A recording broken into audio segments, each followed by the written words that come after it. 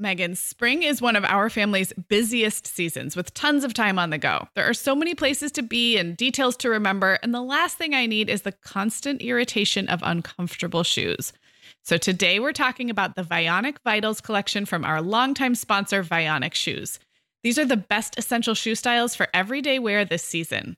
So Katie on our team is getting ready for warmer weather in Chicagoland with a pair of Vionic's Bella Toe Post sandals. These are Vionic's best-selling flip-flop style, and they have a cute little bow on them. They come in 9 great colors, but Katie chose a versatile black patent leather. They're super supportive for her high instep, and they even come in wide sizes, which is a great option. Yeah, the styles in the Vionic Vitals collection are classics that don't really go out of fashion. And because they're such great quality, they're going to last as well, even with daily wear, which mine definitely get. And I love that Vionic offers a 30-day guarantee. Wear them, love them, or return them for a full refund within 30 days. But I have a feeling after those 30 days, our listeners will love their Vionic shoes so much they'll be ready to order another pair. Use code TheMomHour15 at checkout for 15% off your entire order at VionicShoes.com when you log into your account. That's a one-time use only. Vionic Shoes, wearable well-being for your feet. Hi, I'm Sarah. And I'm Megan. We're 2 moms with 8 kids between us, from little to grown. We're in different areas of the country and in different stages of life. But we both know that motherhood's a lot easier when real moms share tips and encouragement. And remind you that it's really all going to be okay. We're not experts. We're parents who've been there. We're not perfect. We're real. Welcome to the Mom Hour. Hello, everyone, and welcome to episode 286 of the Mom Hour. I am Sarah Powers, here as always with Megan Francis. Hey, Megan. Hey, Sarah. I am also here with my dog, Xander. You do not currently have a pet at your feet at this recording. No, not as of this moment, but often my kitty cat is nudging my laptop screen while I'm trying to record, or has decided that that's the moment she wants to come snuggle up on my arm and purr really loudly. I mean, it's basically like clockwork. So right. It's very different right now that there's no animal on my person. Right. Well, yeah. We are talking about pets today, kind of in the context, a little bit in the context of 2020 and COVID pandemic, because I do think this has influenced people's decisions around pets and the way they think about pets. And we'll get into that a little bit. But we realized when we were planning this episode, we've done episodes about pets and caring for pets and getting kids their own pets and all that exactly twice. Turns out we do it every 2 years on the dot in the mid to late fall. Isn't that funny? I wonder why that is. I mean, in the content creation, mind game that is our brains, which are melded at this point. The way we come up with content is, I don't think you could really quantify or explain it. It's just an evolving thing. But I feel like pets also are the one we come up with when we've run out of everything else to talk about. That could very well be true. We're coming off a stressful week. And so last night we were talking about what we were going to do an episode on. And I made this sort of tongue-in-cheek suggestion that this should just be the week Sarah's kids pick the topic. and then Sarah, that got your mind, going, because you said if that were the case, you knew Violet would just talk about her guinea pig or what. Well, she just animals in general. Animals in general. She lives and breathes, actually dogs and cats. She does have a guinea pig and we'll get into that. But I said, well, Violet would just want us to talk about dogs and cats the whole time. And then we were like, wait a second. It's just so crazy. It might work. Yes. Yes. And I do think since it's been 2 years since we talked about pets, a few things have changed and we'll get into that. But we've had lots of questions from listeners about giving their older children, as children get older, say mid-elementary school, giving them the responsibility of their own small animal. We get a lot of recurring questions in our Facebook group about, hamsters and guinea pigs or lizards and that whole phase of life. I feel like that's very much a milestone of older kids. And I know we have a small animal in my house that we didn't have 2 years ago when we last tackled this topic. And then there's COVID. There's lots of data right now talking about adoptions, fostering, and purchasing of dogs, especially because dogs are the ones that require us to be home more. And there's just, people are not traveling, people are working from home, and many companies are even saying work from home forever, even after COVID. Yeah. So I think not just for families with kids, but people across the board, their ability to care for dogs in particular has totally changed. And I think pandemic puppies have been a thing. I'm sure we have listeners who've adopted a pet since COVID. It was a very pandemic puppy summer. And I think the last time we talked about pets, I also had a hamster. that has since met an untimely end, as do hamsters in my home. Yes, I think if I remember, so Scotty Cheesehands, I think, was part of the first time we talked about pets. Yep. And I want to say he'd already met his untimely end 2 years He had, ago. but then there was another one named Fancy Bear. Oh.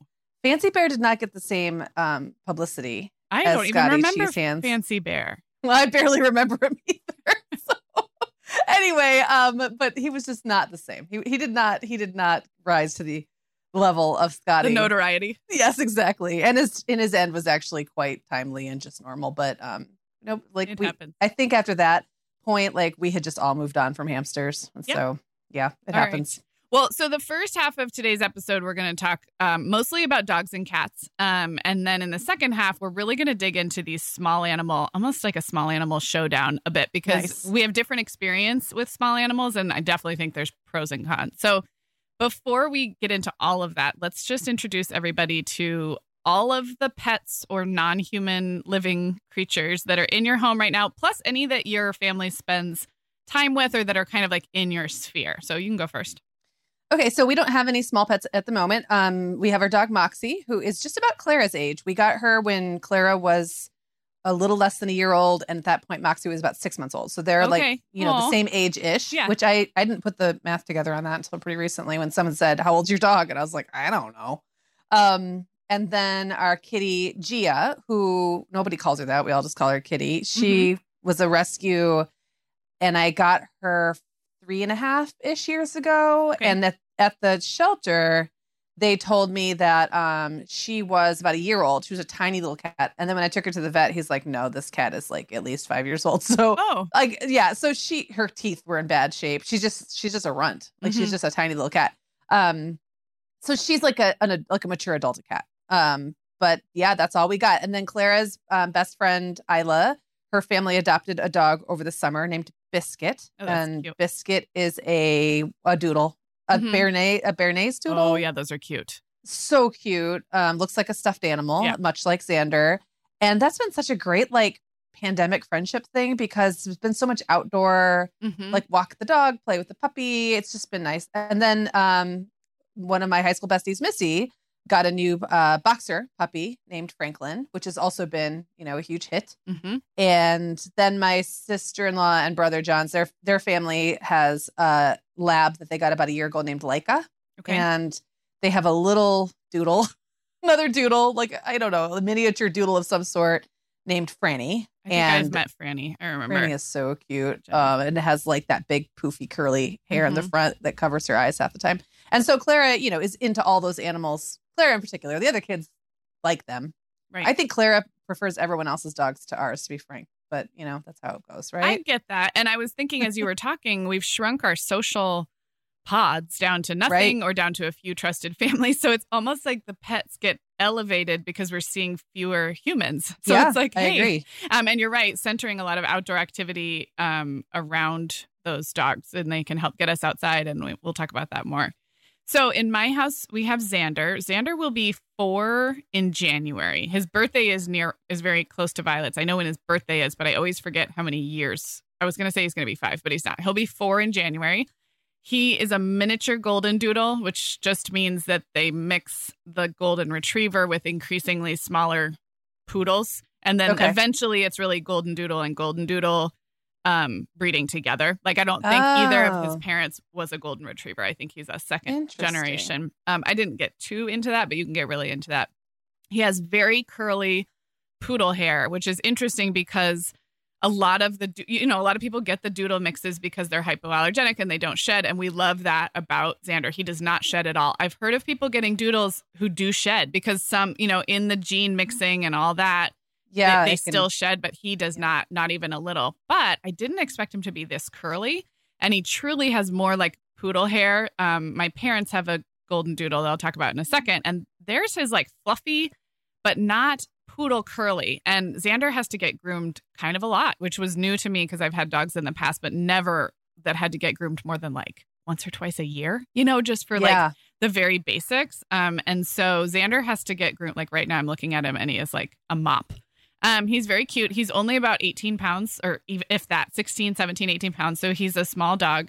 And he's really, really sweet. The kids love him. He drives me a little bit bonkers bananas sometimes. Because he loves you so much, right? He's very imprinted, attached to me. Actually, the biggest annoying factor for me in our old house was he is a barker, and we never cured him of barking. And we had yappy dogs on both sides of us, and the houses where we lived in our old neighborhood were very close together, very small yards. You're living on, you do have yards, but you're on top of your neighbors. There's no space. And so one would get going and then Xander would get going. And it just felt like half my day was hauling him back in from the backyard, barking at other yappy dogs. And they'd all just kind of get each other going. So I will say that having a larger yard and not being adjacent to other barky dogs has been helpful. He will still bark. We have that big picture window, a big bay window that faces the street. So he'll sit there and he'll bark at people who walk by with their dogs, or he'll bark if there's a package delivered. But right. That feels a little more within the range of normal, whereas before it was just constant. So, I mean, now's a good time to point out that if you're new to this podcast and you haven't heard us talk about animals before, we are both solidly animal likers, but not neither of us fawn over our pets or our dogs. We like them, but we're not dog moms where we talk about them like our babies. And I wasn't like that before I had kids. It was really kids that ruined it for me. I was a huge animal lover when I was a teenager and a young adult. I wanted to I don't know, volunteer at shelters and stuff. And then I had kids and it just ate up all of the room for that kind of nurturing in my heart. So I don't know, maybe it'll come back someday, but right now I'm take him or leave him. And we're going to get into cats versus dogs in a minute. I think I was a true cat lover always. You said, I think I've always been slightly dog ambivalent. I really love the role that dogs play in our lives. And I love my dog, but I feel there's a difference between me and real dog lovers. Does that make sense? Yeah, I'm just not in the club. I agree. But I appreciate them so much, and I appreciate the role that they play in our families. The only other thing I was going to say is we also have Benny as my parents' golden doodle, and he is so sweet. And he is getting up there in age. He's we know how old he is because he's a year younger than Allegra. And it's so funny. So he's 11 and a half. And my mom always thinks he's 6. Whenever anyone asks, she's I think he's 5 or 6 or 7. And it's become a running joke because he keeps getting older. And we're Mom, he is not. He's not going to live forever. He's a sweet, also a mini golden doodle when that breed was kind of a new thing. And he has the pretty auburn hair, a redder color. Mm. And he's very sweet. And when we get the two doodles together, they're just very adorable. And then we have a guinea pig that I'll talk about in a little bit named Lightning. So the current pets in my house are Xander and Lightning. And then we spend a lot of time with Benny as well. Sarah, our sponsor Vionic is back today with their Vionic Vitals collection. These shoes are the most essential styles for everyday wear to get us ready for spring, which will be here before we know it. We've already talked about my Uptown loafers and Willa slip-on flat and your Chardonnay heeled sandal, but this collection also includes the Walk 23 classic sneaker. That is that unapologetic dad sneaker style that's so popular right now. And I was just thinking having all 4 styles would basically be like having a spring capsule wardrobe for your feet. Oh my gosh, that is actually such a genius idea, Megan. I love where you're going with this. High quality shoes are such a classy way to elevate your wardrobe. And the styles in the Vionic Vitals collection really can be worn in your everyday mom life, whether you're running errands or dressing up for an occasion. Yeah, and let's talk about the comfort factor, Sarah. Vionic actually got started by revolutionizing medical orthotics. Today, they continue to use that science to make cute and comfortable shoes that can keep up with our active lifestyles. Use code TheMomHour15 at checkout for 15% off your entire order at VionicShoes.com when you log into your account. That's one-time use only. Vionic Shoes, wearable well-being for your feet. Sarah, our sponsor Hiya is back on the show today, and I just really love this company. Typical children's vitamins are basically candy in disguise. They're filled with 2 teaspoons of sugar, unhealthy chemicals, and other gummy junk most parents don't really want their growing kids eating. That's why Hiya, the pediatrician-approved, super-powered chewable vitamin, was created. That's right, Megan. Hiya fills in the most common gaps in modern kids' diets to provide the full-body nourishment they need. And Hiya vitamins have a yummy taste kids love, too. So we were just talking to Katie on our team, Megan, and she was saying that when they get down toward the bottom of the Hiya vitamin bottle, her boys are fighting over who gets the last one. Oh, I love it. And I also love that Katie can feel good about that, right? Haya is designed for kids of all ages and sent straight to your door, so parents never need to worry about running out. And we've worked out a special deal with Haya for their best-selling children's vitamin. You're going to get 50% off your first order. To claim this deal, go to hayahealth.com/momhour. This deal is not available on their regular website. Go to HIYAHEALTH.com/momhour and get your kids the full body nourishment they need to grow into healthy adults. All right, we've established that many people have gotten pandemic puppies. Neither of us did because we already had dogs. Because why would we do that to ourselves? Because this didn't happen. We moved. Well, you moved before COVID. I moved during COVID. I'm curious, do you have any desire to get another dog? And your dog is also getting older. So I'm curious if you've thought about that. And then, and related question, have you just noticed changes to the dog dynamic in your house as people are home more and, COVID has changed a lot of things. So you didn't get a puppy, but what have you noticed about dog ownership? Well, it's funny because we moved about not less than 2 months before COVID. Mm-hmm. We had only been settled into the new house for like a solid month before things started to just go wackadoo. And the way the house is laid out is very different from the last house. And where Moxie, our dog, hangs out is kind of like this. She basically just took a sofa in this sort of like little extra room that has like the fireplace. It's like a sitting room. It doesn't have a TV. It doesn't really have enough space for us to all spread out. So she like basically took over that room. It's right off the dining room, which is where the kids tend to hang out and do homework and stuff like that. So she's definitely like, and then she has to pass through that room to go outside. Mm-hmm. So I think she just is kind of annoying everybody a lot more than she used to. She used to just kind of hang out and do her thing separate from us and then would go out and come back in. But now she's sort of just always around. And I feel like it's good. She's happy about it. And everyone else is annoyed with her, which she doesn't notice because she's a dog. And it's kind of that pathetic, like she's sitting there wagging her tail thinking that people are paying attention to her, but actually they're just like, hey, get away from me. So what does she do that's annoying? I'm just curious, her personality. Like, does she want to play? Does she? She wants to eat everyone's food. Oh, that is annoying. So, and here's the thing. This dog is 11 and a half years old and has never given up hope, like ever. She will sit there like panting her hot breath on your arm while you eat. And there's no part of her that doesn't believe she's going to get food. Like she just one day in her whole doggy heart believes that some of that food is going to end up in her mouth. And sometimes it does. Like really her persistence does pay off. And so I guess everyone's got this like grudging, it sounds awful. And I don't think she gets pets. She gets love. Clara loves her and will come pet her and snuggle with her. But I think she also has become just this presence, like another breathing body in the house. In a time when we've all felt kind of closed in together in a lot of ways. So, but I will say that for me, the last year or so, I have walked Moxie 2 to 3 miles almost every day for a really long time. And I've really liked that. Like she and I have kind of bonded over that, like me having a reason to get me out of the house and exercise and her having, like that's kind of made her a little more bonded to me. And I've really liked that. And she's got an injury right now. She had a couple years ago where she like pulled a tendon and I took her to the vet and he said it might have a little tear in it. And you could do the surgery. He said she probably she had run away the day before and came back limping. And he said, she probably took off after a squirrel or something, like took a corner or something. And he said, and you can have surgery for a couple $1,000s or you cannot. And basically, if you don't, it will happen again. And at the time, she was almost 10 years old. And I was like, yeah, no, that's not going to happen. And so after about a month, she was better enough that I could walk her again. So she re-injured herself, like he said she would. And so I have not been able to walk her in probably 2 months now. And I mean, it's getting better, but she's also older. Yeah.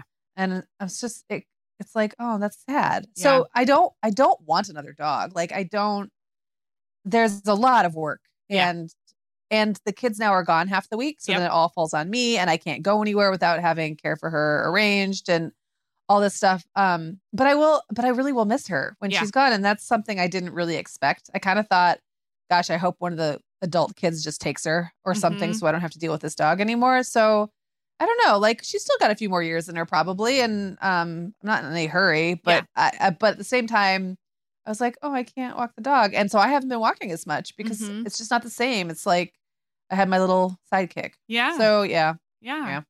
What about you? Well, as dog ambivalent as I sometimes am, I would consider getting another dog now that we have more outdoor space and we have more indoor space. Both. We have just more space in this house. Xander is no longer a puppy. He's firmly in just young adult dog. Like I said, he'll be 4. And most of his behavior is fine, even though like my annoyance with the behavior is probably out of proportion for what it actually is. When other people meet him, they're like, oh, he's a really well-behaved, like good dog. I'm like, all right, you're right. Fine. He is. So I would definitely rescue next time. And I think get an adult dog or a much older puppy, like a 6 to 9 month old puppy. I don't need to do a baby puppy ever again. My kids don't need it. Like I'm going to talk about fostering kittens in a minute, which definitely for me is a more fun baby animal fix. I just don't. I would rescue and I would do an adult or a young adult or maybe like a slightly older house trained puppy. And I'd probably do the training a little differently. There's a lot I would do differently than how we did it with Xander. But I would consider a second dog. And I hope none of my children are overhearing me say this. We don't have we don't have imminent we don't have imminent plans. It's not like happening this Christmas or anything crazy like that. But I just feel like I grew up often we had 2 dogs. We had an older dog and we had a younger dog, and they'd kind of flip-flop, and now that we have the space and we're settled and we're home all the time, and I will always work from home. And so, I think there probably is another dog in our future, just not imminently. And then in terms of changes, I mean, everyone makes the joke that dogs are like the happiest. Dogs and babies are the happiest with like true quarantine or true shutdowns because everyone's home. And I think Xander definitely gets the benefit of that. And I think the kids really do see him as a member of the family. They truly do, like, they love him and they think he's adorable and he's big. He's small enough for them to pick up, or like sometimes they'll put a t-shirt on him or do silly things. Like he really is like a very accommodating, like toy, and so that has been good. And it's not that was different before COVID. There's just more time for it now. So, well, and I, just to kind of backtrack a little bit on what I said about not ever wanting another dog. I mean, who knows, right? Like my life has been in rather a limbo point for the last 4 years, just being divorced. I'm not sure where I'm going to wind up. Like the kids are kind of, getting older and moving out one by one. I just don't know. Yeah. If I did, I would choose very differently. I would choose a different kind of breed. Like I got a hunting dog basically because she was cute and because I wanted to get a shelter dog and that's what they had. Right. But she's meant to be running around the woods chasing rabbits. She's really not very happy as an indoor dog, which means at the time when she was a puppy and really needed a lot of exercise, like now I could give it to her. But at the time I had a house full of 5 kids. One was a baby, so it was really hard to give her what she needed. And we got her as a puppy, but she was a little bit older. She was like 6 months old. And so there were things that was very difficult to train out of her. And she's incredibly stubborn. So just a lot of and she sheds and she kind of has that stinky hound dogness, which means I've never let her on my bed, like stuff like that. So there's just things about her in particular. She would make a fantastic dog for someone who lived out in the country on a bunch of land and you let her run around. But that's not been our life. And I think maybe I would consider getting another dog in the future, but I would just be really everything would have to line up. Really perfectly, including everything about the dog. So yeah, we get smarter as we go. Yep, exactly. Okay, well, let's move on to cats. And you have had a cat for a few years, and I want to make sure I get a chance to talk about my foster kittens. But before I do that, I was just thinking cats don't care if we're home more. Cats don't care about COVID.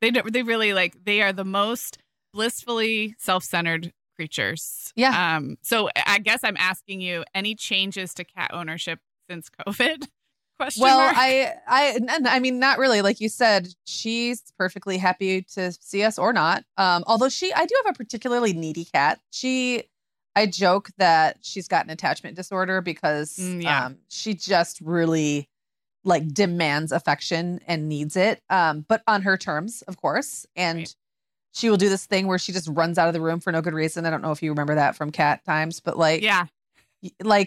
you just go to pet the cat the wrong way and they get spooked and just and she has this thundering run on my wood floors. But the one thing that I have noticed, she hates the dog. So she will not go downstairs. Yeah. And the dog kind of will come upstairs and try to like, get into her litter box and stuff. But like really Moxie's not doing stairs so much these days. So they really stay pretty separated. And I think she's a little afraid of the cat too. Because Gia will definitely hiss at her. Yeah. So they stay in different floors. So what that used to mean is that she was constantly in my room. And now that the kids are home a lot more and have been, I started making a point of carrying her around to other kids' rooms and like kind of getting her introduced to their rooms and comfortable.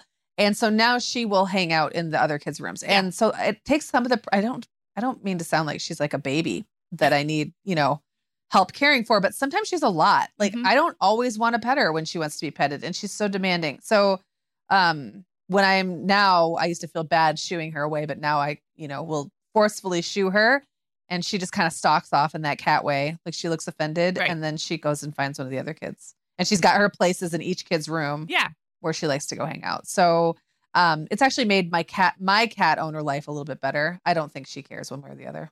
Right. But she's got her other options to fill her needs, which is very helpful. Which is helpful. Yes. But I want to know where you are now with the foster kittens, because I haven't gotten an update in a while. And like I know everyone's probably ears are perking. Well, not everyone. People who like kittens, ears are probably perking up. Yeah. So tell us about that. Okay. So I have wanted to foster kittens actually for quite some time, pre-COVID even. For a few reasons. We have some mild cat allergies in my house. My husband, so first of all, Brian and I owned 2 cats together since we've been together for 19 years. So he's not so allergic that he can't be in the same house as a cat because we've had 2 cats. But he does have the kind of cat allergies that are a little finicky and they'll like some cats more than others, some seasons more than others. So we've been hesitant to just jump into cat ownership again. Plus, I really, the older I get, the fussier I get about smells in my home. And I just haven't been super excited to go back to litter box life. It's something I could get over, but I just haven't wanted to commit to cat ownership, but fostering kittens felt like something very doable. I love kittens. I mean, I really do. I love baby cats. They're so sweet. And I have a good friend in Orange County who fosters a lot of dogs and works with a lot of dog foster organizations. So I kind of like observed how that worked. And she's had a couple litters of puppies. She had a mom and babies for a while. And so actually during COVID, after the initial shutdown, maybe like in May, I applied for local Orange County, applied to be a foster, and they just review your application. And mostly it's about like, what other pets do you have in the house and how much are you home? I mean, it's not a major like hurdle to clear, but I think they want to know mostly about the other animals in the home because that could be complicated. And so I was approved. We were approved as kitten fosters. You can do bottle feeding if you want to. And I was not ready for that because you literally have to get up every 2 hours and do bottle feeding. I'm not going to say never. I think it would be really incredible, but I didn't want that to be our first experience. So basically, like we were approved to foster a litter of kittens until they were ready to have their shots, get spay or neutered, and go to a permanent home. And we got approved in Orange County, and then we decided to move. So then like 3 months later, I finally went through the process here in Santa Barbara County and got on the list with a couple of foster organizations. And we had our first litter about a month and a half ago. And so here's a couple of things I learned. I mean, foster organizations are run by volunteers and they're short staffed. And so there's not a lot of like communication. There's a lot of passing the baton without totally knowing the story, like the left hand and the right hand not totally knowing what the other hand is doing. And I empathize with that. These are volunteer run, organizations that aren't like super well staffed. So one thing that happened was we thought we were getting a litter of 6-week-old. And I thought, 6 weeks is so perfect because they're weaned. They don't need to be bottle fed. They've learned how to use a litter box, but they're still really tiny. And we'll probably have them for like a month and a half until they're like, 10 or 12 weeks. And then that'll be a perfect first time. So then like the next day before we had them, they emailed back to say, actually, they're 12 or 13 weeks. And I was like, okay, well, that's a lot bigger. That's very different. And my first thought was like 12 and 13 week cats are ready to play. They're ready to have run of the house. And part of what I was picturing is like a little box of small kittens that we would keep. We have 2 spare bathrooms, like 2 half baths. So we don't need, the plan was to dedicate this half bath just to the kittens. Put a litter box in there and keep them there because when they're tiny, they really don't want a lot of space. It scares them. Right. They want like a enclosed space. So I'm thinking, oh my gosh. So then we get them and they're more like 4.5 months old. They're not tiny. So these are like almost full grown, like adolescent like cats. Toddler teenage cats. Right. They're still little and they'd really had I think they'd had a rough go. I think they lost their mom to a coyote when they were 4 weeks. They'd been in a couple foster homes. They were orange. So 2 girls who were orange and white and a boy who was full ginger. And they were so sweet. And we had a really good time. So the things we learned, they were very shy. Like they were really afraid. The boy was afraid almost the whole time. He never really warmed up. So that's something I learned that like they're not going to necessarily want to cuddle with you all the time. They're frightened. And some foster animals have been through trauma. So we kind of saw it as it was like our goal to help socialize them. But it wasn't quite as like reciprocal as I thought. It was more like we had to really kind of coax them to want to hang out with us. Number 1. Number 2, the big thing was that they had ringworm. And remember a couple weeks ago on the podcast when we talked about skin creams and various skin ailments? So ringworm, if you're not familiar, it's a fungal skin thing. It's not an actual worm. There's no worm or parasite. It just has that in the name. It's not dangerous at all. It's just annoying. My kids have had ringworm a couple times, like from preschool, but when they've had it, it was like one spot of ringworm on like their arm or their cheek that we just had to put cream on. We got full blown ringworm from these kittens and like spots of it all over. Allegra and Violet and I got it worst, and that makes sense. We were with the kittens the most.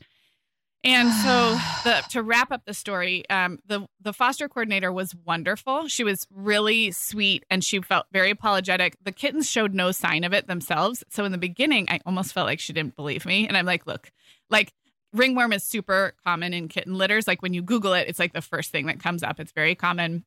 There's nothing else we could have gotten it from. And so we definitely got it from them, but the kittens themselves didn't show outward signs. So she was like, I don't know what to tell you. I checked them for ringworm. And I'm like, I don't know what to tell you. We definitely got ringworm from them.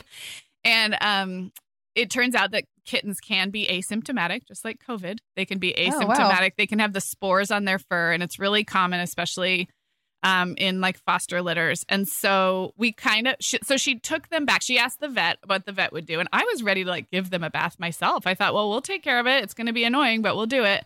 But they recommended that she take them back and have the vet give them like the full treatment. And by the time they did all that, they were placed, they're ready for adoption. So they were placed in a different foster home because I said, I can't take them back until all of our ringworm is cleared up. And I don't know how often your kids have had it, but the actual sores take a long time to go away. And my fear was if we bring them back and we start noticing more sores, I'm going to be so paranoid. Like, is this the same sore and we're still just healing or is this new? And it was a little bit honestly like having lice or one of those other things that's not dangerous, but it was like, I couldn't control it. Like the spots kept popping up and I didn't know if this was new or like part of the same. Anyway, sorry if this is gross, everyone. Ringworm itself is not like, it's not super like dangerous or like, it's annoying. Gross. And it itches and it's hard to get rid of and it looks nasty and it gets all flaky and weird and So that was that. However, will you do it again? I will 100% do it again. I would like a smaller litter. I'd love the babies. That's kind of what we were hoping for. And I would just stay on top of the things like this. I think this was probably a fluke because they inspect all the litters for ringworm and normally cats would show signs. They would show how they'll have patches of hair missing. And these guys showed no signs. So even the foster coordinator said that this vet said she'd really only seen this happen like once. And I was really impressed with how the foster organization, they didn't get defensive. They were really apologetic to me. Like, they said, you guys did such a good job. They're really sweet and they're much more social and we'd love to have you again. So it was a big bummer for a couple weeks. And the kids were sad because the goodbye was a little different than what we expected. Sounds like kind of anticlimactic. Yes. We had them and then they were gone and I just had to bleach the heck out of this bathroom. But I would do it again, actually. The kids loved it. It was really fun. It brought some novelty into our COVID life. So yeah, it was great. The one thing I wanted to say too, so many people have said to me, aren't you afraid that you're going to get attached and not be able to give it away? And I don't know how to say this, but I think I'm really good at like compartmentalizing things like that.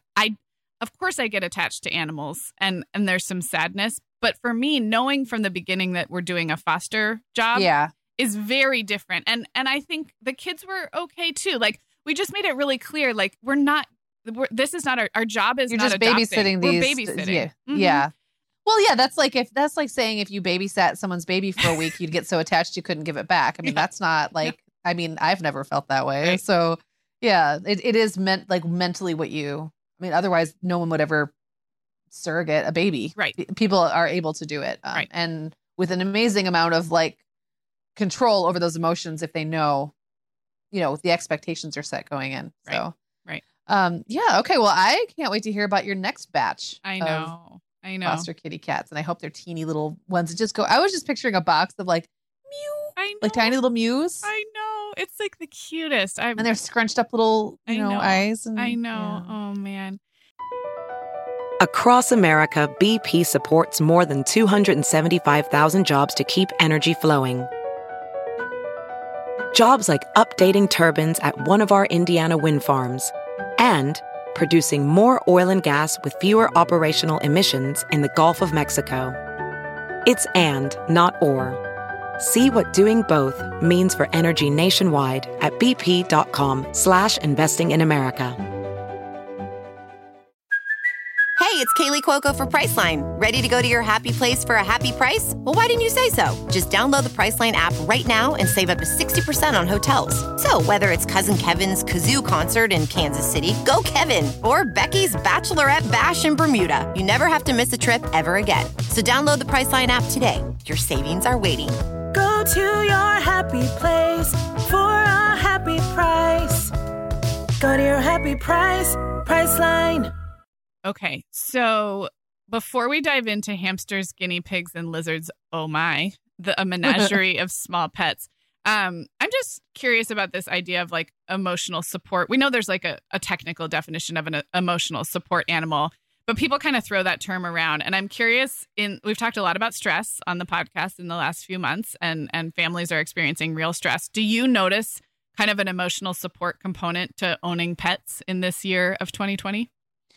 Well, I just think, if children's literature is to be believed, there's even a very lonely childhood, I guess, can be like cured by a pet. I mean, it's just, I know it's like cliche, but I do think there's something about a kid and their dog or a kid and their cat that can be extremely therapeutic. Yeah. And I know when I was a little kid, I had 2 cats that I was really attached to, and they were like friends to me. And so, during a time when kids are not only stressed, but lonely a lot of the time, absolutely. I mean, it might also add some annoyance for mom who doesn't necessarily need companionship in the in the form of another needy human or non-human, another needy being. But yeah, for sure. I haven't, my kids, because they have so many siblings, I don't think experience loneliness quite the same way as a kid from a smaller family might, but even Clara, she's the only girl, she's the youngest, like that kind of puts her out of the group sometimes. Right. And I have noticed her gravitating more toward the cat and the dog when she's just feeling like she needs a friend. Right. So for sure. Yes. Yeah. And I would totally agree with that. I think my kids each kind of rely on pets differently. And I have some who get more of that traditional emotional support more than others. And I think adults are the same way. But I think just by being in the same house together and having these creatures, like you said, with the little eyes that look at you and are nonverbal, but have a soul. I think there's something kind of like elemental about it. And on days when it's hard to put one foot in front of the other, they still need to be walked. They still need to be fed. It can definitely keep you going. I think there's a reason that it's recommended. Elderly people benefit from it. Children benefit from it.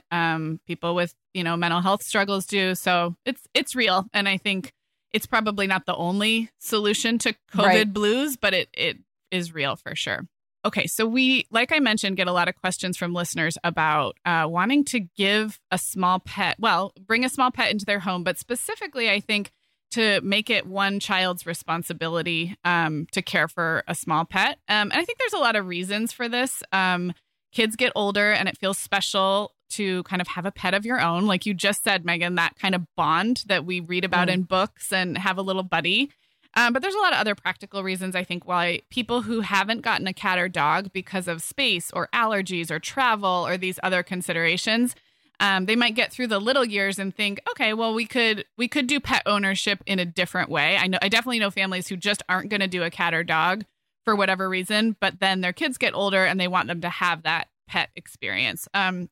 So I think there's a lot of reasons. I think the responsibility and the care, which we're going to get into, I think can be really good practice and lessons for kids. It can also backfire. I think we both can attest.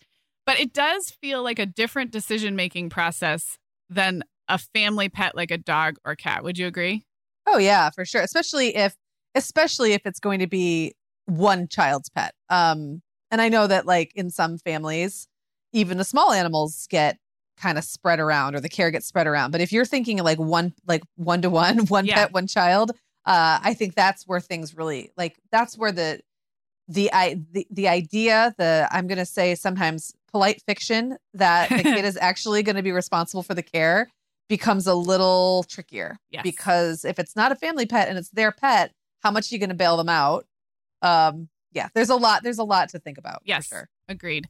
Well, let's just very quickly list our experience with small pets, and you can include like growing up if you had meaningful experience with these, and then any that you've personally experienced in your house. Okay, so actually when I was growing up, I did have 2 hamsters. My brother had one and I had one. And the funny thing is he had gotten a guinea pig for Christmas. This was my only guinea pig experience directly. And my mom hated it so much. She took it back to the pet store and traded it for 2 hamsters. So I got a hamster like by default as like half of my brother's Christmas present. Like I got to take half of his present. So I had a fantastic hamster experience growing up. Like they were the best hamsters. And they lived super long, like 5 years. And they died within like a week of each other, even though we had separated them in different cages when they were really little. Oh, wow. So very strange. That has not been my experience as an adult pet owner. So as an adult, my kids have had a gecko, multiple hamsters, most of which have either run away and died in the ductwork or gotten eaten by dogs or something else terrible has happened to them. None of them have risen to the level of my childhood pets. A few fish, tortoise, and then of course the dog and the cat. But for small pets, not that many, actually. At least not that many that I can remember. Yeah. Okay. So maybe it's been 23 years since I became a mom. So maybe there's some in there that I just forgot. So some little lizards scurrying around somewhere in your memory. Yeah, exactly. So for me, as a kid, I had bunnies a couple different times, mice and rats. All those were separately, like not all at the same time, different phases of life, years apart. We never had hamsters or guinea pigs, but mice, rats, and bunnies. We also never had birds or reptiles. I remember very fondly some of my classroom pets. I think it's really all those elementary school teachers out there who have classroom pets and preschool teachers too. I think it's really meaningful, and I appreciate that you clean out lizard poop in addition to everything else that you do. But I never personally had birds or reptiles growing up, and we haven't either. Oh my gosh, Sarah, you talking about classroom pets just made me remember one of the ones I had blocked, which was Jacob's preschool, Montessori preschool. Hermit crabs came home with us for a summer. I'm not going to talk about how that ended. Let's just say hermit crabs don't smell very good. Oh, God. When the end has come. Oh, God. They don't smell good ever, but they really, really don't smell good then. So that's all I'll say. I forgot that hermit crabs are a thing, but that is like the most low maintenance pet. It's like a pet rock. Right. I know. Yeah. No, it's barely even a pet. I mean, you can't even touch them. Yeah. Yeah. No, all you could do is look at them. Oh my gosh. That is really funny. Oh dear. But yeah, the preschool pets and the elementary school classroom pets, they're important. And the kids, it means a lot to them. So, we currently have a guinea pig who was a Christmas gift for Violet last year. And, I'll talk a little later about kind of the care and feeding of a guinea pig. But actually we thought it would be fun to bring Violet on the show today. Okay, so to talk about guinea pig care specifically, we have a very surprise special guest that just walked into my bedroom. She is wearing leggings printed with cats and a t-shirt with a husky dog on it, which is par for the course because Violet loves animals. So we thought it would be fun, Megan, because I've been pleasantly surprised by guinea pig ownership. And have you had a guinea pig or only hamsters? Nope, I have not had a guinea pig. Okay, they're very sweet. And I thought maybe you could just ask Violet a few questions about guinea pig ownership for our listeners. I'd love to. Hey, Violet. Hi. Hi. So your mom was telling me about your guinea pig. Its name is Lightning. Yes. Okay. So the first question I have for you, my brother's kids have a guinea pig and it makes this funny sound that I think sounds like an alien. Does your guinea pig make that sound? He only makes a sound if he's nervous or happy. Okay. Is it like a squeaky little sound? Can you do it with your mouth? You don't have to. Okay. So I think we know the sound you're talking about, though. It's like this little like squeaky, squeaky sound. So you take care of him. Yeah. Yeah. What do you feed him? Sometimes vegetables, but usually every day I give him a bowl of dry food. Okay. Like smaller dog food. What is his cage like? Is it big? Kinda, yeah. Yeah. And do you have to clean it out? Yeah, we do that every weekend. Every weekend. Okay. And does he get to like get exercise? Does he ever get to get out of the cage? Yeah. Sometimes. Yeah. Can you hold him and stuff and carry him around? Yeah. Does he play? Yeah. He does play usually if there's some kind of treat involved, though. Has he ever bitten anybody? He only bites if you stick your finger under his mouth. Okay. So don't do that. No. Don't do that. Does it hurt? Have you been bitten? Yeah. Yeah. Yeah, it can kind of hurt though. Well, that's really cool. It sounds like he's a really good pet. Mm-hmm. Would you get another one if you could? Yeah. Yeah, I bet you would. Well, thank you, Violet. I love hearing about Lightning and how you take care of him. It sounds like you're very helpful. Bye. Bye. All right, so this is a great time now to talk about kids actually doing the work of caring for pets. We heard from Violet, who takes care of Lightning.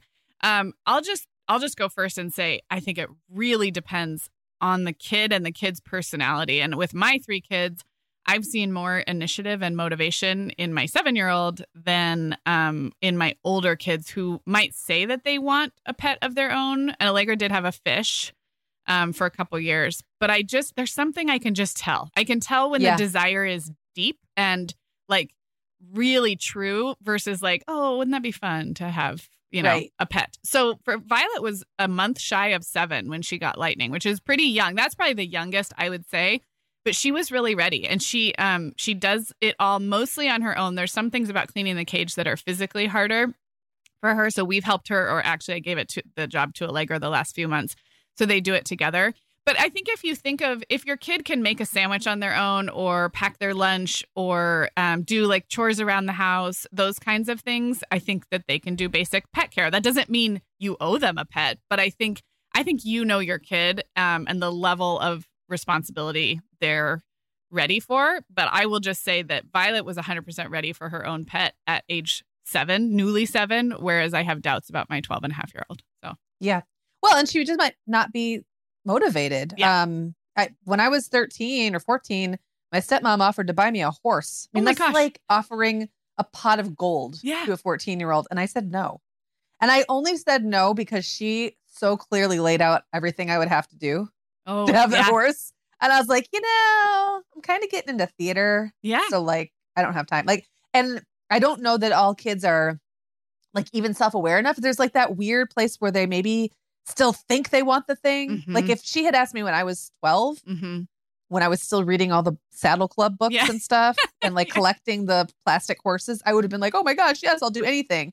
But within a year, I would have been kind of moving out of that phase. Yeah. So it's there's like a sweet spot, like young enough to kind of like how younger kids are often better babysitters than slightly older kids because they start to have their own social lives and stuff like that. So yeah, I agree. Like it's not the age. I mean, even really little kids can like put food and water in a dish or even clean out a aquarium or a cage. It's more like, do they have the follow through? Do they care to play with it? I mean, socialization for little animals matters, especially little furry animals and all that stuff. Yeah. And I know we've talked so much about emotional labor lately, but I just want to point out that for me, one of the things I appreciate about having bigger animals that like roam the house freely is that they're kind of just around and they make their needs really known. And I have found that small pets, I just know they're out there somewhere, and there is a burden on me wondering if they are happy. I mean, it sounds so silly, but like wondering if anyone's played with the hamster today, like wondering if the hamster is lonely.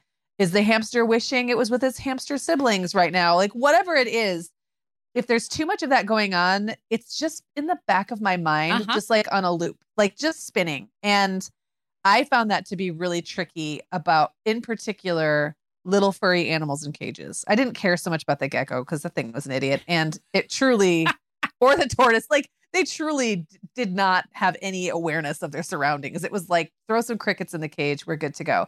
But there is something about knowing there's this little furry being somewhere in your house, but you can't like play with it and you don't know how it is. To me, that was an emotional burden, which is strange. I think well, you're an empath and probably definitely more of an empath than I am. But I think that is a real thing. And I think some people truly do just have a problem with animals in cages as a general rule. But like you said, if they're not getting played with or if it feels forgotten somehow, it's for sure emotional labor on mom, as is the mental load and the actual logistical labor of arranging pet care if you are going to travel. I mean, COVID won't last forever. So finding pet sitters is always a thing that falls to me on my list. And it's always a bit stressful.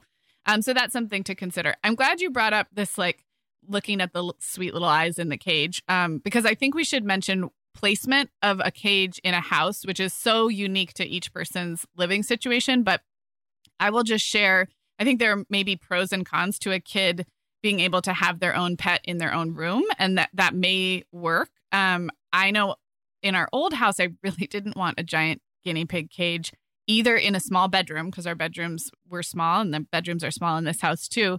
But I also didn't want it like right in my family room. We opted for a large guinea pig cage because he's so happy in there. He has stuff to play with. It's really much more humane to the animal, but it's a large cage. And so in our old house, part of our garage was more like a rec room, playroom. It was not, it was very temperate, and we were in there all the time. So saying we put him in the garage, it's nicer than it sounds. And then in this house, he's in the rec room, playroom. So in both cases, the guinea pig has been in an area where we walk by frequently. The kids can see him. I can say, hey, this guy needs food or water. And I do think that helps with keeping him front of mind for the children. Yes. So yeah, cage placement. And I worried about smell. But so far, I think really what I smell most is the hay. And hay is like a fresh, clean smell. It's not like smelling poop. I don't think I'd want it in my family room or my living room or my kitchen. I want those places not to smell like a barn. But in the corner of the rec room, which is right as we leave to kind of exit the house anyway, it hasn't bothered me. And I can be kind of smell sensitive sometimes. So anyway, just wanted to offer, those are things you will have to think about if you're going to do a small animal. Yeah, for sure. And I think that you make a good point that like having them someplace where they can be seen is helpful if you can make that work out in your space. And I have the house we live in now, we probably could if we chose to get another small pet. That doesn't mean I want to. Right. Exactly. We'll see. Exactly. The final thought on that too, as you're doing research and thinking about it, is find out how long they live. And just like, I think with any animal, remembering that like, it's not just for the fun of the initial like acquisition, but for the life of that animal, hopefully. We actually did rescue our guinea pig, which was really satisfying in a way. I didn't know there was guinea pig rescue, and we were on our way to do like a PetSmart purchase. And I was in the car and I just kind of had this feeling like, I wonder if it's possible to do like a shelter guinea pig. And we did. And cool. I felt good about that. So. One other thing to consider that I forgot to mention before, but I did throw out the little line about crickets. Yeah. I think it's really important to think through the care because even let's say you want to get your kids a gecko. there's a million different kinds of geckos, or maybe there's only 5 different kinds of geckos, but there's also different kinds of hamsters, and they all eat slightly different things, and they have different cage needs. And it's a good idea to think that through really clearly. Like, I would never recommend a mom of young kids get any kind of pet that can only be fed live bait, for example. Yeah. Because that means you have to go to the store at a very inopportune time. And right now it's COVID times, which makes it even worse, and go get crickets. And they stink, and they like jump all over each other, gross. and it's disgusting. They're really, really gross. If I had really thought that through, we would have gone with a different kind of gecko that didn't need to be fed live bait, and they don't all. So like, think about that as well, because that was something I really underestimated, how much of a hassle that would prove to be for a really long time. Yeah. Yeah. That's a really good tip. So I'm just curious if both of us think that there are any more small pets in our future. I can go first, and let's include things like chickens or barnyard. Like, what types of pets do we think are in our future, especially non-dog and cat? 'Cause we already talked about that. And I can go first because Allegra's been lobbying hard for a rat or a pair of rats. And I know you've shared that Jenna, your sister-in-law, they have rats and have been very happy with them. They love their rats. I hear only good things about rats. So I have nothing about my hesitation has to do with the rats themselves. Like, ew, rats are gross, or alley rats, or, that kind of perception. I had rats growing up too, and I don't have any problem with rats. But just like you were saying with the horse at age 14, it's my 12-and-a-half-year-old who is convinced that she wants a rat or a pair of rats. And I just have this feeling that COVID is going to end. Middle school is going to really kick into high gear. Yeah. Going to become social and teenagery, and that I am going to have a pair of rats in my house. And then combine that with what I just talked about, which is cage placement. Her room's very small. I don't really want a rat cage in her room, but I also don't want our cute rec room to have another. I don't want it to become a pet store, like a menagerie, because it already has a giant guinea pig. You've got like dueling reptile or dueling. What are they? Rodents. Rodent showdown. Now that said, I've actually green-lighted it. I told Allegra. So first thing I did is I made her clean the guinea pig cage with Violet for like 2 or 3 months, like every weekend, and she did it without complaint. And so that was kind of test number 1. She took over the guinea pig supervision with Violet of the cage cleaning. And then this number 2 is it has to all be her money, because she has an allowance now. My other kids don't. So she can pay for everything, the cage, the bedding, the ongoing food. So I think that much like you and the horse, I think she's on pause with like, do I really want this? Do I really want to pay for it? And then I said, you need to help me figure out the cage placement. I'm not saying no, but you need to help me, like, make a case, convince me of where you want to put it and why that's the ideal location. And then I'll say yes. So maybe I will have rats within like a week or 2 of this, or maybe it will drop away.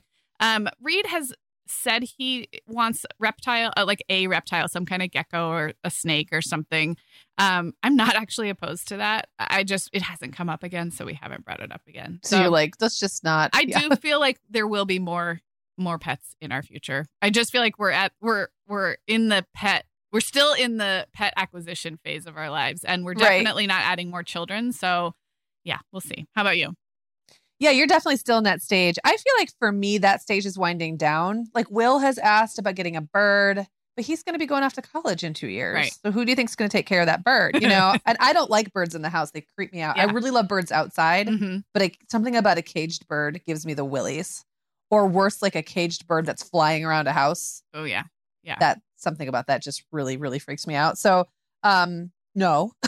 But also, like, I'm almost at the point now where if anybody wanted something that had any lifespan to it, I feel like I can put them off and say, well, when you're 18, you can do whatever you want. Or when you live in your own house, you can do whatever you want. So that's kind of where I am now with those kinds of pets, like small ones, unless it was truly something with like a 2 to 3 year lifespan. Maybe Clara will have another doomed hamster at some point. I don't know. A marked, what do you call it with something that's like, marked for execution? It's marked, yes. The hamster comes into my house and is like, no, don't take me there. So I feel like for myself, like my stage 2 life pets, like, my second act, I suppose. Yeah. Will be all barnyard animals. Like, I'm thinking chickens and ducks and goats. Oh, I love it. But that's not going to happen right now either. So maybe we'll just be in a bit of a pet lull for a bit. That's okay. We have many seasons of life. Well, this was really fun. And thanks for having Violet on with you, Megan. That was very fun for her. She is truly an animal lover. And I will say having a kid who is a like true blue animal lover really even softens it for me. And I'm more of like, okay, the poop and the cleaning and the this and the that. And it's a special part of our family life right now. So I love that. And it does make it easier on you. So yeah, that's really great. Absolutely. Okay, well, this has been really fun. Thanks for listening, everybody. And we'll talk to you next week. The Mom Hour is brought to you by partners like Chatbooks. Chatbooks makes it beyond easy to create beautiful photo books by importing your digital photos from anywhere. Instagram, Facebook, Google Photos, or directly from your phone. The books come in a variety of sizes with beautiful cover options and binding styles to choose from, and they start at just $15. Plus, we have a great deal just for our listeners. Use code TheMomHour20 to save 20% off your purchase. Just download the Chatbooks app and use code TheMomHour20 to save 20%. Hey everyone, we have a favor to ask. If you are an Apple Podcasts user, can you check really quickly to make sure you're still following the Mom Hour? Apple did one of their big software updates recently, and it changed a bunch of things about how you get the podcasts you're subscribed to. If Apple Podcasts is your podcast app of choice, all you have to do is find your way to our show page and then click the little plus sign or follow in the top right corner. Thanks so much.